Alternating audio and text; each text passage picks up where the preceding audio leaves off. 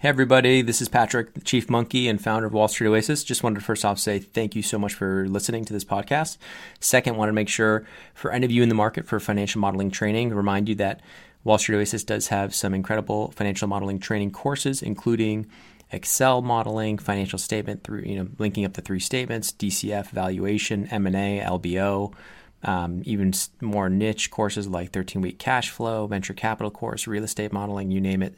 Go ahead and check them out at wallstreetoasis.com/courses. Thanks for the support.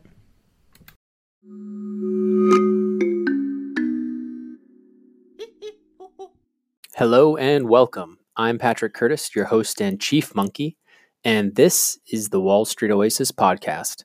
Join me as I talk to some of the community's most successful and inspirational members to gain valuable insight into different career paths and life in general. Let's get to it. In this episode, Brian shares his path from undergrad in the US to working straight for a new venture capital fund in Tokyo. Learn why he turned down his return offer in investment banking after his junior year summer at Jefferies, and what the biggest challenges were as a junior employee in a sink or swim role. Enjoy.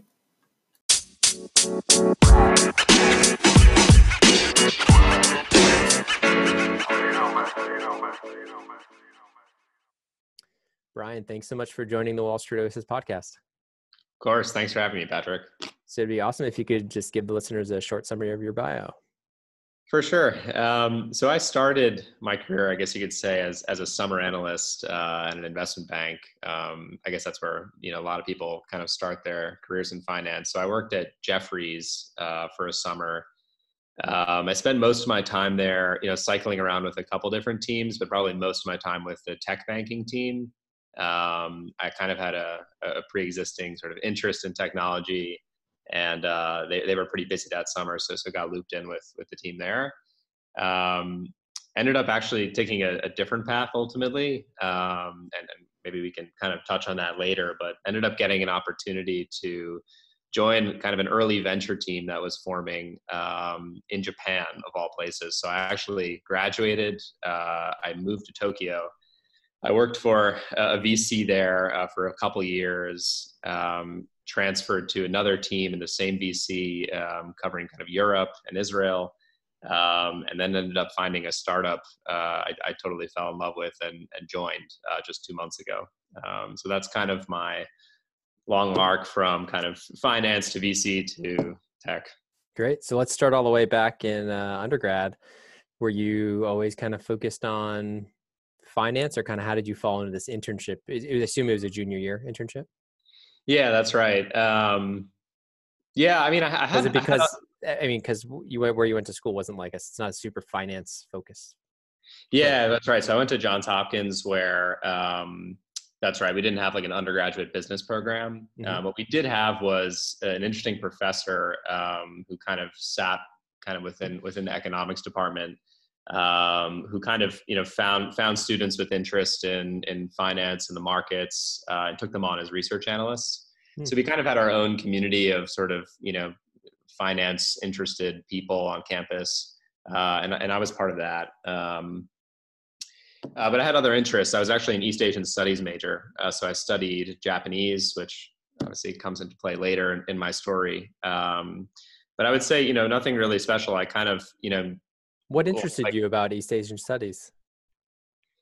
Yeah, so I actually spent a summer living in Japan when I was in high school. I did an exchange there, and that kind of sparked interest. I also was born in Hong Kong, and my family were expats in that part of the world for a while. So kind of had it in the background in my life for a while, and decided to study it a bit more seriously in college. Cool. But I was sort of just generally interested in finance. I think the way most people become interested, sort of, But, hey, this might be a good career move. At least not be dependent on the parents. Yeah, exactly. Once you graduate, kind of thing. Okay, so you do this internship. It sounds like they were pretty busy that summer. Was it just something where they gave you a full-time offer and you didn't take it, or it was just brutal and you knew it wasn't for you? No, so yeah, they gave me a full-time offer, which I was super excited to receive. It was to join their tech banking team, and I love the people there. I still think it's an awesome place. A couple of things happened. So kind of right after receiving the full-time offer, I head back to school. I'm like on top of the world, set, basically until I graduate. And I got the news that I was able to graduate a semester early. So that was one piece. And then I also sort of kind of rekindled a relationship I had with somebody in Japan who I'd actually kind of informally interned with the previous summer. So the summer before I worked at Jefferies. Got it. And he kind of floated this idea of having me join a venture team that he was forming. So he was sort of investing off the balance sheet of Fidelity and kind of in the process of starting a fund. Anyway, so he floated this idea. I thought, I'm going to graduate early. We kind of said maybe there's something there. And kind of based on that, I turned down the job offer at Jefferies, which kind of seemed crazy in the moment, but in retrospect, I think was the right decision for me. And I moved to Tokyo and worked for a couple months as a waiter in a restaurant. Had you ever, I mean, you said you had spent a year there, right? As a high school student? I spent a couple months there in high school, and then I spent about a semester there in college. Okay. So tell me about, it was something, it wasn't super new to you, but was it still after a few months, would it feel like culture shock a little bit, or was it something where you felt at home? Yeah, I would say there's definitely still lots of culture shock, and part of the agreement was I was going to spend my semester that I had graduated early in Japan, improving my Japanese language ability, so that kind of when the fund was in place and when this guy was ready to hire me, that I was good to go. So I kind of moved there with nothing, didn't know anyone, took language classes during the day, worked as a waiter, as I said, at night, and then eventually I got the call saying, you're hired, and that's where I started my career. And so tell me a little bit about that, just that relationship, the ability to kind of take that leap of faith that this was the right move for you.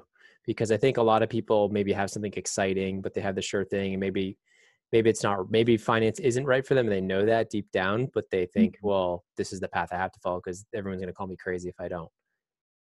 Yeah. I mean, there were definitely all those feelings. And they were much stronger in the moment. I mean, I think I'm sort of, when I look back, I think I tend to kind of minimize them a little bit, but I was definitely feeling all those anxieties. Mm-hmm. And then when you're waiting tables in Tokyo, you're probably that doubles. Exactly. Hard. Yeah. Definitely was kind of, not where I imagined I would be in that moment in time. Mm-hmm. And, it was a decision that I kind of relied on, my closest mentors for guidance, and kind of just took a step back and kind of looked at things more holistically. I kind of, thought about like some of my peers when I was working in the investment bank. And, I think it was pretty easy for me to recognize that some of my interests were a bit different. I really, liked the tech banking group. And I think that was more because I was super interested in technology and how technology solves problems more than, the details of specific transactions we were trying to underwrite. Mm-hmm. And I think that might be true of kind of most people, but yeah, I think, that combined with, getting to, also experience living in a foreign country right out of school, and kind of, using my language ability and what I'd studied in university. Right away. Put it to the test. Yeah, exactly. Yeah, when I moved down to Buenos Aires after I got my MBA from Wharton, it was, I thought I spoke Spanish really well. And I got down there and I had, my mother's Colombian. I had a girlfriend that was Mexican. I had my Spanish was the most, and my grandmother's from Catalonia, Spain. So like Barcelona, like Spain Spanish. And that's kind of what they teach in high school. So I had the most messed up, and now, sound kind of like a gringo too. So it was like the most messed up split of Spanish. Everyone was like, wait, are you from Buenos Aires? Because I'd be like, oh, vos sos, because I'd kind of integrate some of that. And it was a mess. But yeah, it can be tough. It can be tough when you're moving and you don't know anybody, and it can be lonely. It can be, I mean, there was a good expat community there too. Then I had some good friends, so that was lucky. But did you feel that like you were able to quickly make friends outside of work at all, or like what was that like? Or did you kind of Yeah. just stay in a really small kind of? Well, yeah, it was interesting. I had kind of one really close friend who was local, and he kind of, was a great kind of bridge, for me to meet, Japanese people, and I definitely found a community there, which was awesome. And as my kind of language abilities got better, that opened up more and more. And then there is a kind of small, expat community in Tokyo. It's not like a Hong Kong or a London, Mhm. but there's sort of an interesting expat sort of scene in Tokyo, and had friends from all over the world. Why So, do you call it interesting? Just because well, there's people there, or just interesting? well, I think if you look at a city like Hong Kong or London, for example, people can kind of end up there just because they got transferred there and Right. whatever. I think people who end up in Tokyo are there for a reason. Either they're someone of Japanese heritage, kind of like discovering their roots. Either they were super into manga, comic books, or whatever. But there's kind of something, a deeper interest, I think, usually tied to people living in Tokyo, Interesting. which kind of brings the community together. Yeah. Very cool. So, okay. So going back, I don't want to jump right away into your time there. So just going back to the internship real quick. So you got the full-time offer, you're on the top of the world.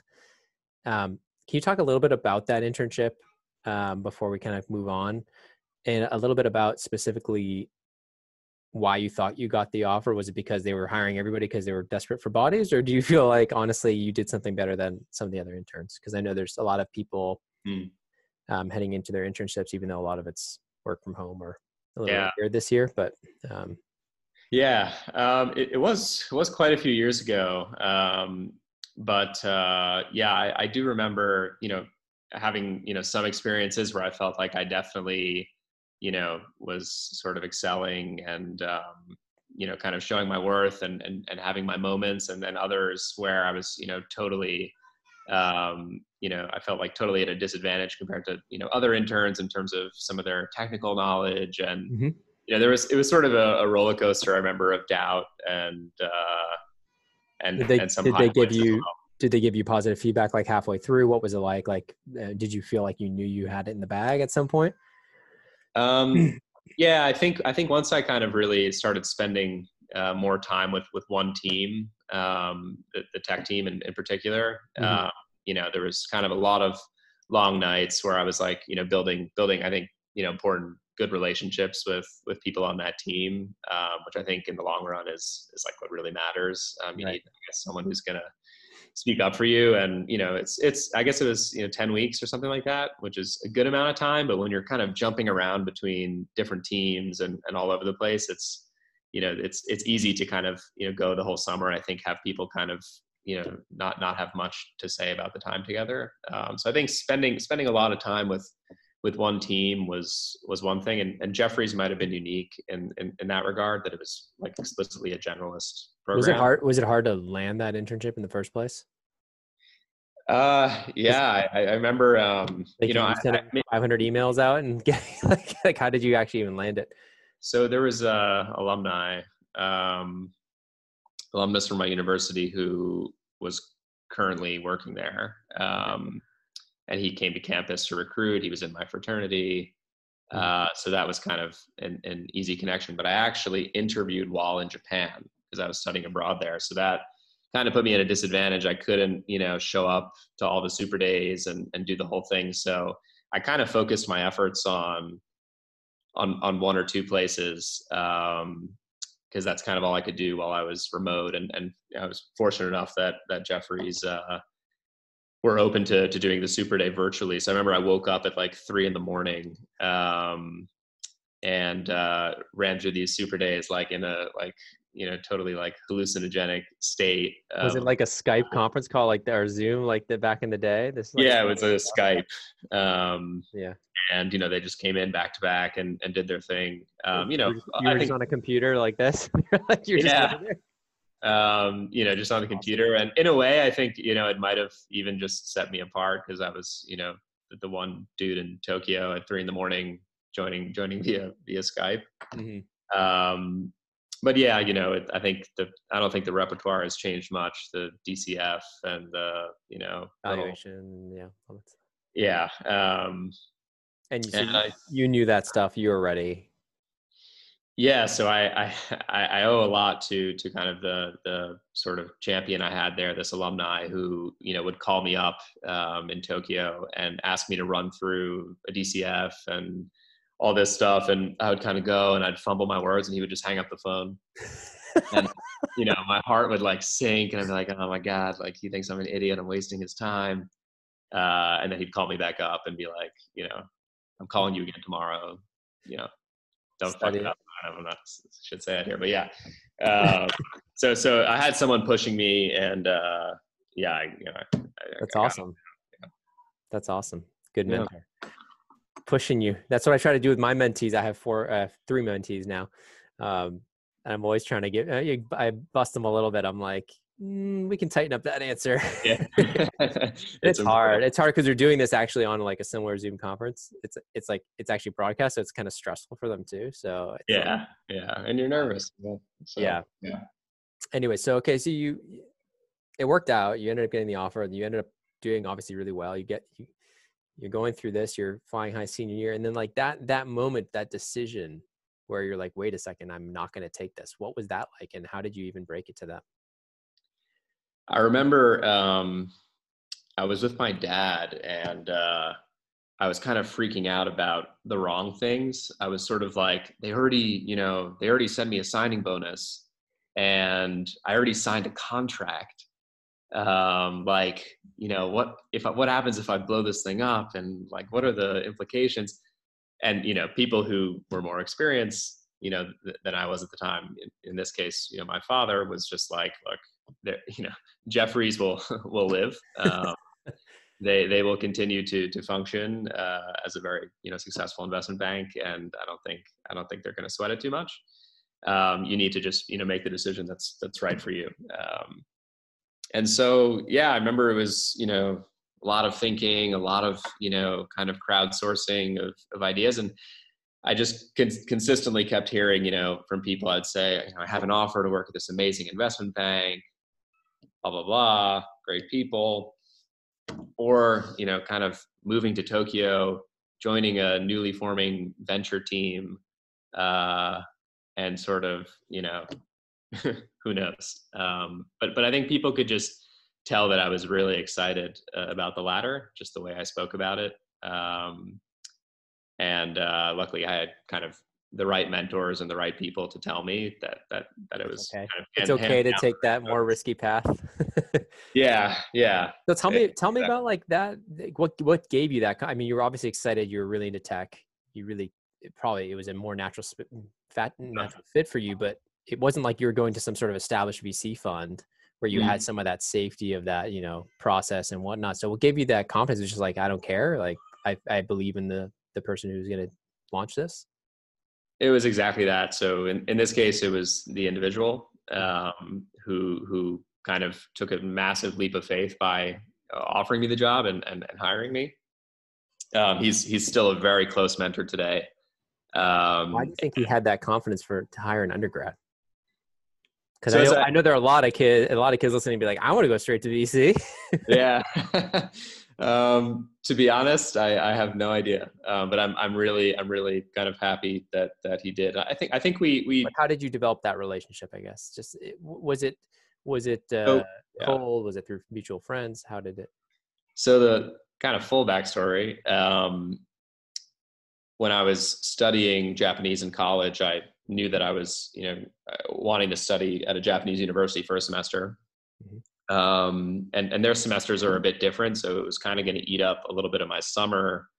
Plus, like, they basically bring me right up to spring semester. So I figured I might as well kind of move there in the summer, find something interesting to do before the semester.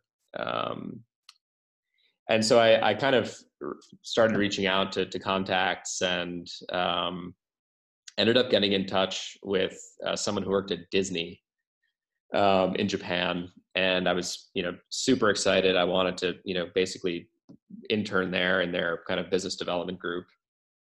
And I kind of built a relationship there, kind of got along in their process somewhat. It was going to kind of be an informal thing. And then at the last minute, they just couldn't sponsor a visa for whatever reason. It was too complicated.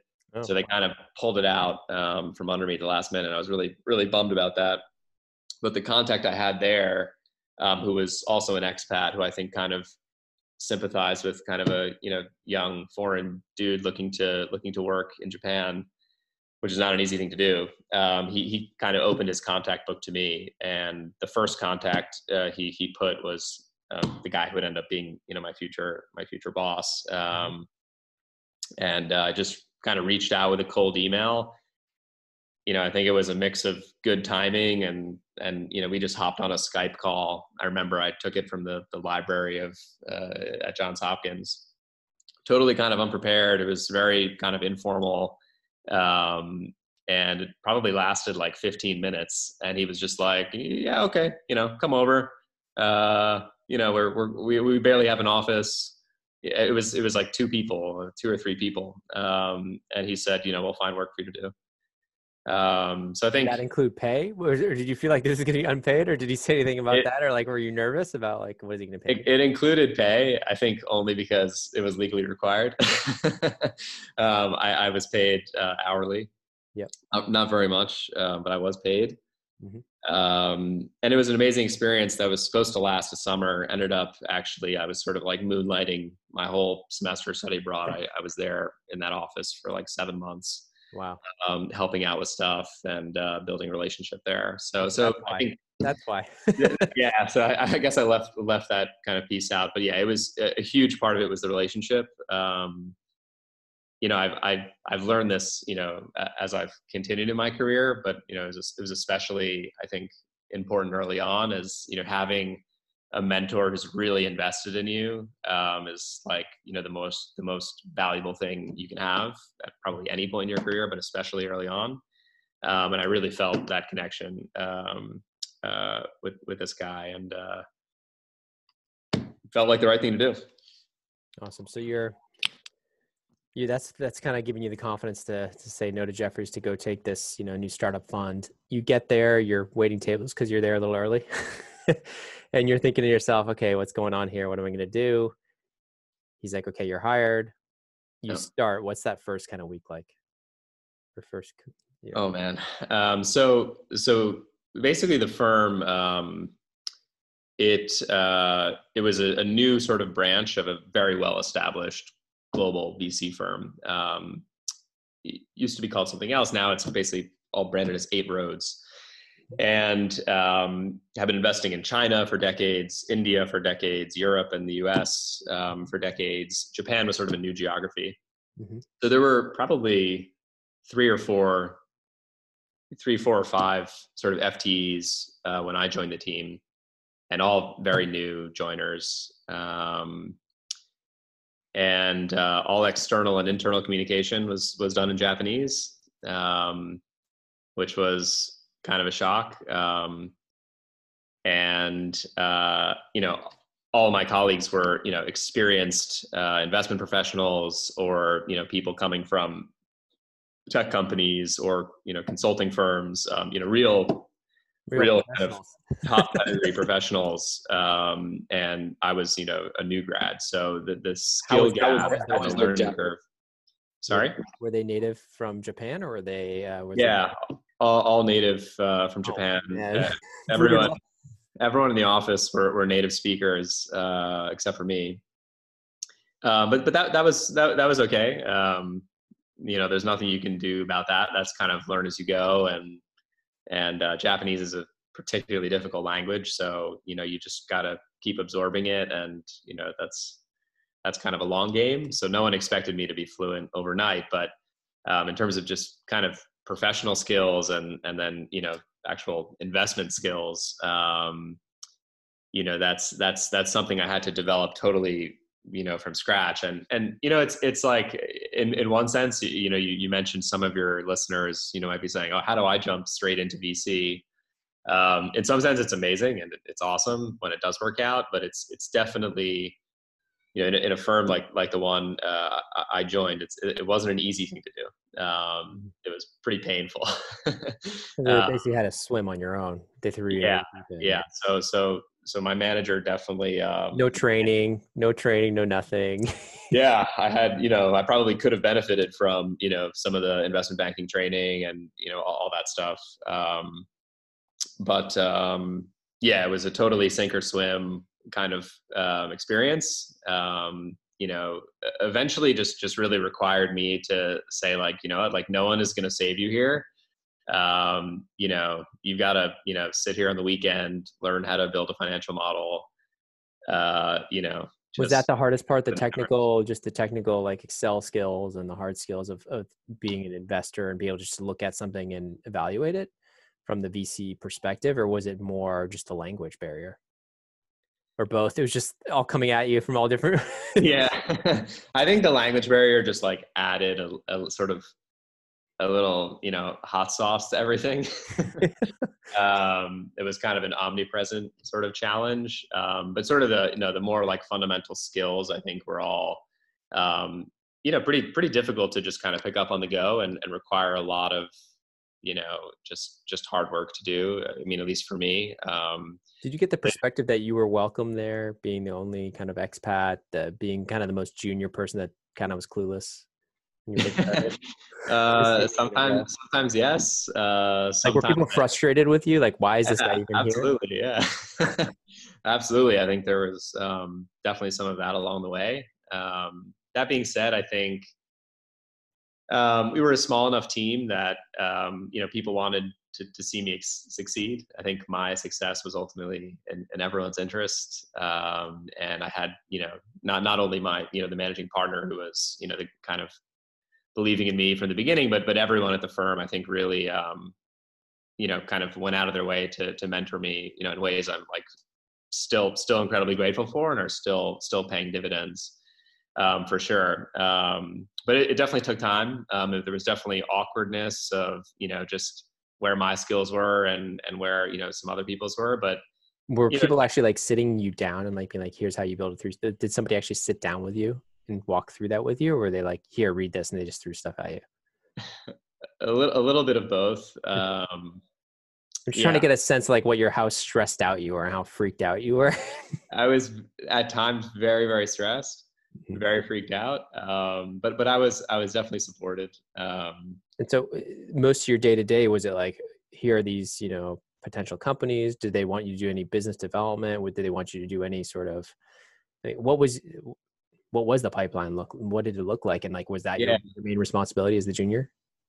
So maybe interesting to just add a little context on that. So we were sort of, I guess you could say, like a series A, B investor in Japan. But this was, at a time when the whole Japan venture market was very, very nascent. It still is fairly nascent compared to some other markets. It's matured vastly since those early years. We're talking 2015, 16. Yep. But we were sort of, in exploratory mode in a lot of ways, and the diversity of our team kind of reflected that. I mean, we were investing in kind of opportunities where we saw them. It wasn't like you had sort of this vast ocean of, Series B companies to, find exactly what metrics you like and all these things.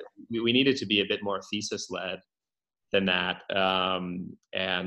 So we kind of had a really interesting mix of people on the team from different backgrounds and sort of invested in things we found interesting. We did everything from an electric wheelchair company to a gaming company to an aerospace company, SaaS companies, healthcare services companies. We really kind of did everything, which was super cool and great experience to learn a lot about, a lot of different businesses. I think some VCs are very specialized by stage or by sector. We really kind of were, kind of looking at a bit of everything, which kind of helps you kind of see the full landscape and get a lot of exposure. So in that context, were you guys given a specific, sorry to interrupt, but were you given a specific amount to invest? out of a certain. Yeah. So at that point we had a fund. I think it was like a $250 million Okay. fund. Yep. Which at the time was one of the biggest funds. Which is a lot. Yeah, back then, and then Japan, and you have to invest it in Japan, I see, right? That's the and goal. we were really successful with that fund, and ended up raising a second in my time there, larger fund. But my responsibilities, just the way how we were set up, and as a junior, I was sort of spending most of my time on the execution side of things. So we would, have sort of most of the sourcing done on the senior side of the team, bringing in interesting opportunities, and very flat organization. So I could say I didn't like something, I just had to be articulate as to why. Mm-hmm. And then we're all just sort of working together to evaluate the businesses, do financial modeling around them to understand different aspects, understanding the market. How long did it take you to get comfortable saying you don't like something to the partner? and was it mostly thesis driven in terms of when you said you didn't like something, or was it more like after you ran the numbers you would speak up? Yeah, well, I think it's funny. I think it kind of ties back to like my experience. As you said, like I was coming in, without many skill. It was hard for me to speak up in the sense that I, didn't have much experience behind me. But you had worked there for 7 months almost prior, right? Yes, that's right, as an intern. So I mean, I guess. I had to kind of rely on, what are the areas I do know? What are sort of the things that do set me apart, and where, my voice, has, a bit more reason behind it. Mm-hmm. And, I found, I was sort of the only millennial, kind of true millennial age person on the team from the States, who, a lot of tech trends are kind of coming to the US first, and then, they might show up in Japan later. So I kind of had a different perspective, which, is valued. So, I would say, I think this is interesting because I saw, a really successful company doing something like this in the US, or, the opposite. I saw companies trying to do this in the US, and here's why the model failed. Mm. Those are kind of, the ways at first I would kind of choose to kind of speak up. And then kind of later, as I kind of built the skill set around, financial analysis and so on. You can get a little more nuanced. Yeah, exactly. Very cool. So you're there for a little over 2 years in Tokyo. Tell me why, or what prompted the move it was London, right? You moved to London. Mm-hmm. Tell me what prompted that move, and what was the kind of internal process for making that move? Yeah, so we were sort of expanding as a firm, globally, and one of the new geographies we had in our crosshairs was Israel. Mm-hmm. We had made a couple of early investments, not in terms of their stage, but our first investments in Israel about a year or two prior, and they'd both gone sort of exceptionally well. Opened a lot of doors for us, and we decided to kind of formalize our efforts there. And kind of see what we could build out. Israel is a notoriously difficult venture market. It's extremely local. It's small. It's highly networked. It's not easy to break into. And some of the best firms in the world, have sort of come and gone, set up shop and left because they haven't been able to break in there. So we were kind of, basically getting in on the right deals. That's what it's about, right? And knowing. Yeah. Exactly. I kind of, saw the opportunity. I was interested in just getting more experience. I had such a rewarding experience, immersing myself in a new business culture and a new culture, in Japan, and thought it'd be interesting to just kind of do it again, and just keep learning, and keep gaining exposure. So I sort of raised my hand as sort of being super interested in that. And was lucky to be able to make that move. I think I was the first person in the firm to ever kind of jump geographies like that. And I think it just has to do with the local nature of BC. It's just very much about the ecosystem you're in and the network. But being kind of junior, it kind of I think lets you do that. And then you hadn't completely like grounded yourself. Your roots weren't there necessarily. You still had enough time to. Yeah, I think that's right. And, I think once you want to like really kind of build your career as a VC, kind of rise up the ranks, you want to sort of, pick a spot somewhat, or pick kind of where you're really going to, build out those roots. But I felt like I was still kind of, in a phase where I could jump around. So I ended up moving to our London office, which was sort of Europe and Israel focused fund. We were a bit bigger in fund. We were a $375 million fund there, and the strategy was a bit more focused on growth. So kind of Series B plus. And we were investing across Europe and Israel. And again, the team was incredibly diverse. I think we spoke like 12 languages. Amongst us, we had people covering the Nordics and, Germany and, France and Spain and, all the localities in Europe and, all in local languages. I'm not a Hebrew speaker, but, people in Israel speak English. So we ended up hiring someone on the ground in Israel. We just felt that was essential to have a presence there. And then I joined. We have a couple other Israeli colleagues on the team, and we really kind of built out a formal effort in Israel. We invested in a number of really exciting companies. One of them being the company I ended up joining. And again, it was just an amazing experience. I gained totally different skill sets there. Just even if you move just kind of slightly in terms of stage of investing, it can kind of involve totally different skill sets. Can you tell me about how that shifted going from a little earlier stage Series A to B? Yeah, for sure. So in Europe, we were sort of a much more kind of typical like kind of growth investor setup, early growth investor, meaning that most of the junior team is kind of heavily involved in sourcing. That's kind of our primary responsibility, is to reach out to kind of as many companies as possible, track as many companies as possible, and basically have them sort of warmed up and ready when they're kind of in your sweet spot, and kind of be there to have conversations at the right time about investment. So that's kind of a huge part of the responsibility, and that can be pretty grueling. In terms of sort of they call it smiling and dialing. You're really doing a lot of that.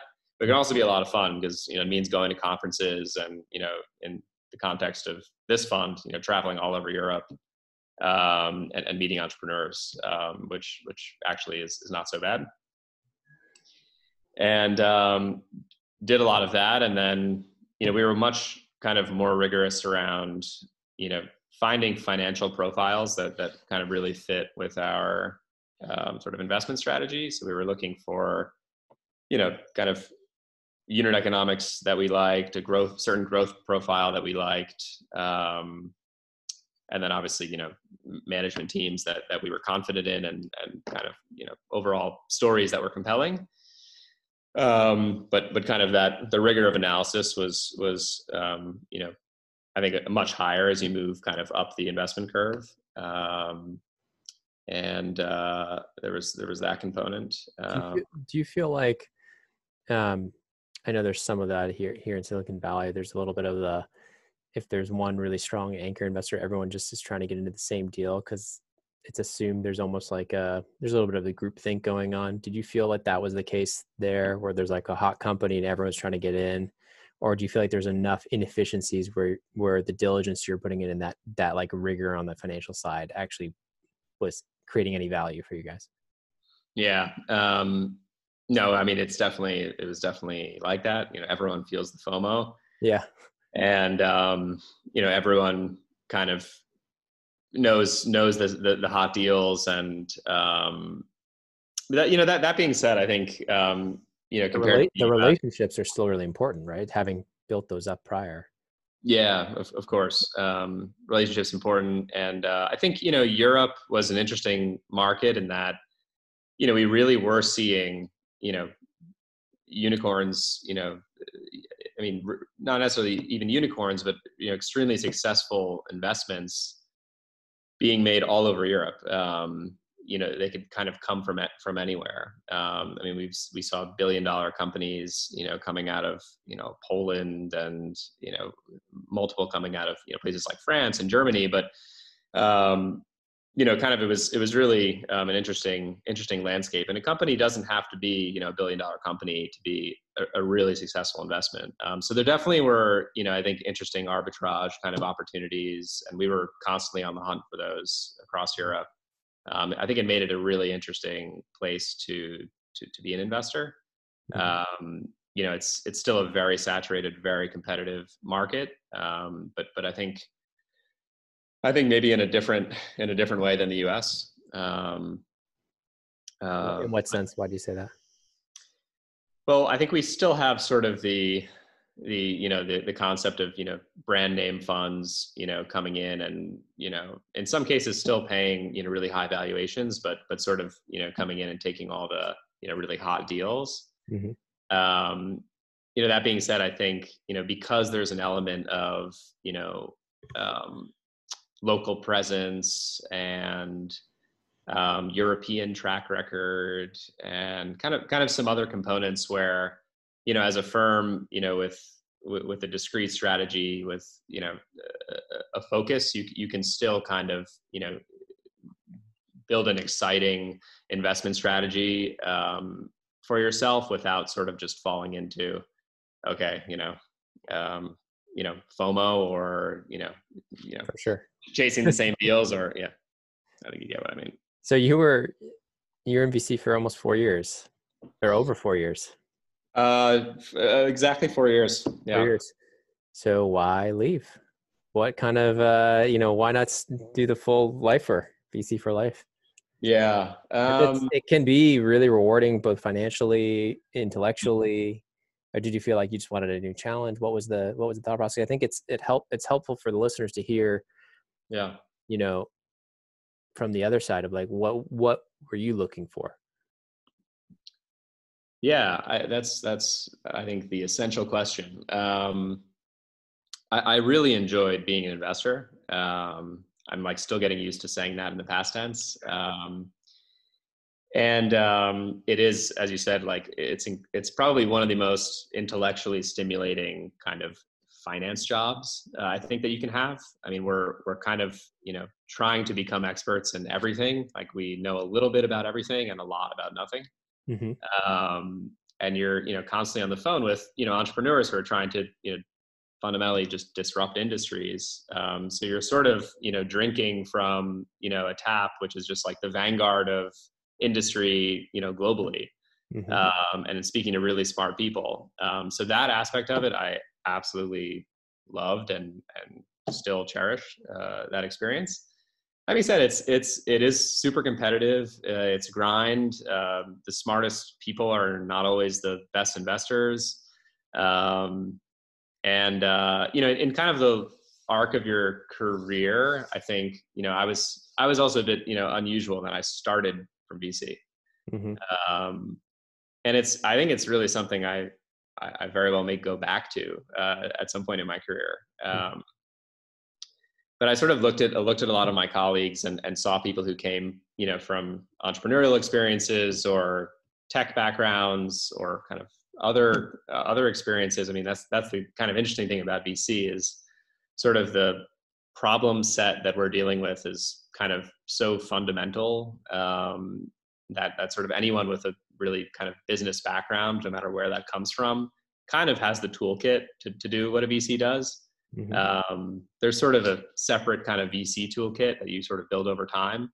But it's really kind of a mix of different backgrounds. And so I kind of looked at, some of my peers that had sort of more diverse experience. I think it makes you a better investor, more rounded kind of thinker, and just figured now is a good time. Also had a lot to do with this particular company, which I can tell you about as well. But you weren't thinking I want to go to investment banking. Yeah, that at this point you weren't thinking private equity potentially. I want to move to more mature companies, less not the growth, because it's oftentimes people say that's less exciting. It's more financial engineering. Well, it's interesting. I think I was actually kind of split. I think like part of me was pulling me much, closer to sort of operating company side where I ended up, and kind of dealing with these kind of challenges in a more hands-on way. But actually, having spent 4 years as an investor, you sort of, learn kind of, the financial kind of language, and you start to kind of understand really like what makes, a really interesting, financial, enterprise. And it's sort of a science, it's sort of an art. And, VCs love to blog about it and, talk about, their new, method of, understanding unit economics and this and that. But it really is just a really fascinating, multi-dimensional kind of problem to work in VC. And, I easily could see myself kind of going back to that world. For sure. So tell me why make the jump, or why make the jump when you did, and the move back to the US? Yeah. So yeah, it's funny you mentioned those things happening together. That was intentional. It was, or it was not? It was. So I did want to move back to the US. Mm-hmm. For me, it was just about kind of putting down roots here. It's home. I've got a girlfriend who's in medical school here now. Mm-hmm. Made sense for a lot of reasons. And in terms of this company, it is an Israeli company that has a presence in New York, an office in New York. And I was just, totally pumped about the company, and it sort of just the stars aligned. But yeah, I met the founders like any other company, did the first call, got the presentation, heard a bit about the story and what they do. Israelis are, probably the most like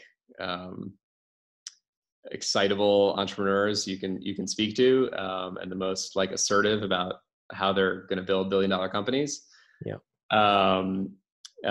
So I mean, it was an incredibly energetic pitch. I was sort of, totally hooked, and I probably saw like 500 plus pitches in 4 years, maybe probably more than that. Mm-hmm. There really are like, you really kind of do know a good pitch when you see one, and a good story when you hear one. Mm-hmm. I loved it. And we sort of started digging in more. I, started flying back and forth to Israel, spending more time with the team, running the process. I ended up following the team, to a conference in Las Vegas, spending time with them there, and just getting to know them a bit better. And I just really believed in the company. I thought the opportunity in front of them was enormous. I really liked the people. And I was in New York for business, and I hit up the CEO to get drinks to celebrate after we closed the round. Mm-hmm. And we started having a more kind of candid conversation. And, we sort of floated the idea of, joining. Anyway, fast forward 3-4 months, and I was joining full time right at the beginning of this coronavirus situation. Tell me a little bit about that. How's that been starting? Have you been able to kind of really get going, or?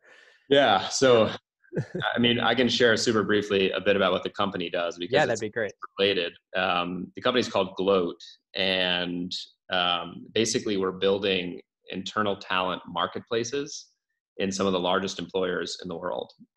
So what that basically means is, it's a two-sided marketplace. On one side, you have employees, their skills and their capacity, their career aspirations. And on the other side of the marketplace, you have HR and managers who have work to be done. And that work, we find, in sort of the traditional organization, you have roles and hierarchies and job architectures, and that's kind of how the rules are written, at least on paper. But we know in reality, that's not how the modern enterprise functions. People are working in small projects. People are acquiring skills as they go. People are finding new mentors, so on and so forth. So we sort of are building the new operating system for how a large enterprise utilizes its talent.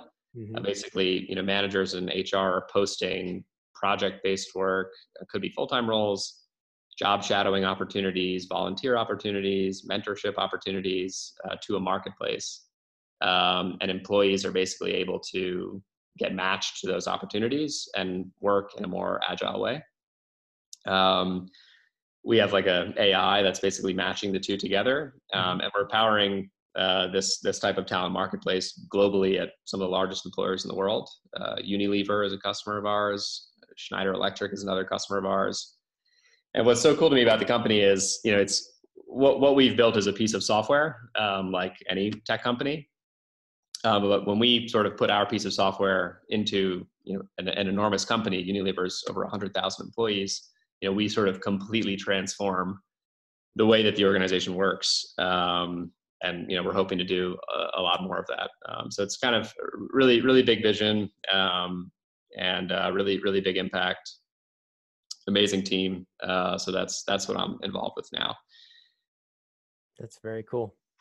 At what level do you feel like a company has to be before they're really able to drive value? Or if you guys is it based on like a per employee count? Is that how you guys are pricing it, kind of thing, where it's, under 1,000 employees, it's one bucket, or under 500, one bucket kind of thing? Is that?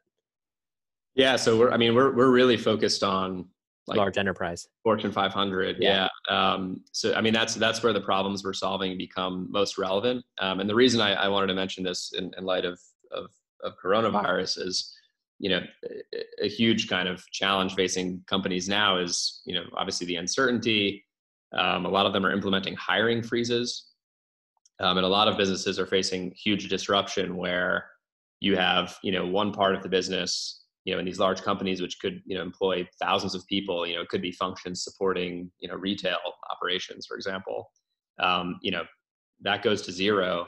And then, another part of your business, goes to 100. And you need a way to sort of dynamically reallocate your talent to where it's needed in the business. So companies are grappling with really hard decisions around: do I lay off workers? Do I furlough workers? Do I find a way to reallocate workers? The issue with the reallocation at scale is that they have no way of understanding, what underlying skills employees have, kind of beneath their job title. So we capture all that data, and we're able to sort of, do this kind of reallocation dynamically and at scale. So we're doing that and helping a lot of companies through these challenges now, and helps people just gain new experience on the job, discover new directions for their careers, kind of all in real time. So that's it's exciting times for us now. Very cool. Yeah. So anything, I appreciate you sharing your story with everybody. Anything you'd kind of looking back, anything you'd change, or any advice you want to leave the listeners with before we call it? It's a great question. I don't think there's anything I would change. I think maybe I'm lucky to be able to say that. I think obviously hindsight is 2020, but I think just constantly staying open to opportunities is super important. Even this most recent jump for me from VC to operating company, felt like an enormous leap in the moment. And looking back, feels like such an obvious choice, and like an amazing choice. Mm-hmm. So I think just kind of always keeping open to opportunities, always keeping open-minded is super important. I think it's particularly pertinent for the financial industry, where there's just, so much sort of, you get on the treadmill and you don't get off, and, the pay is, literally designed to kind of keep you on the treadmill.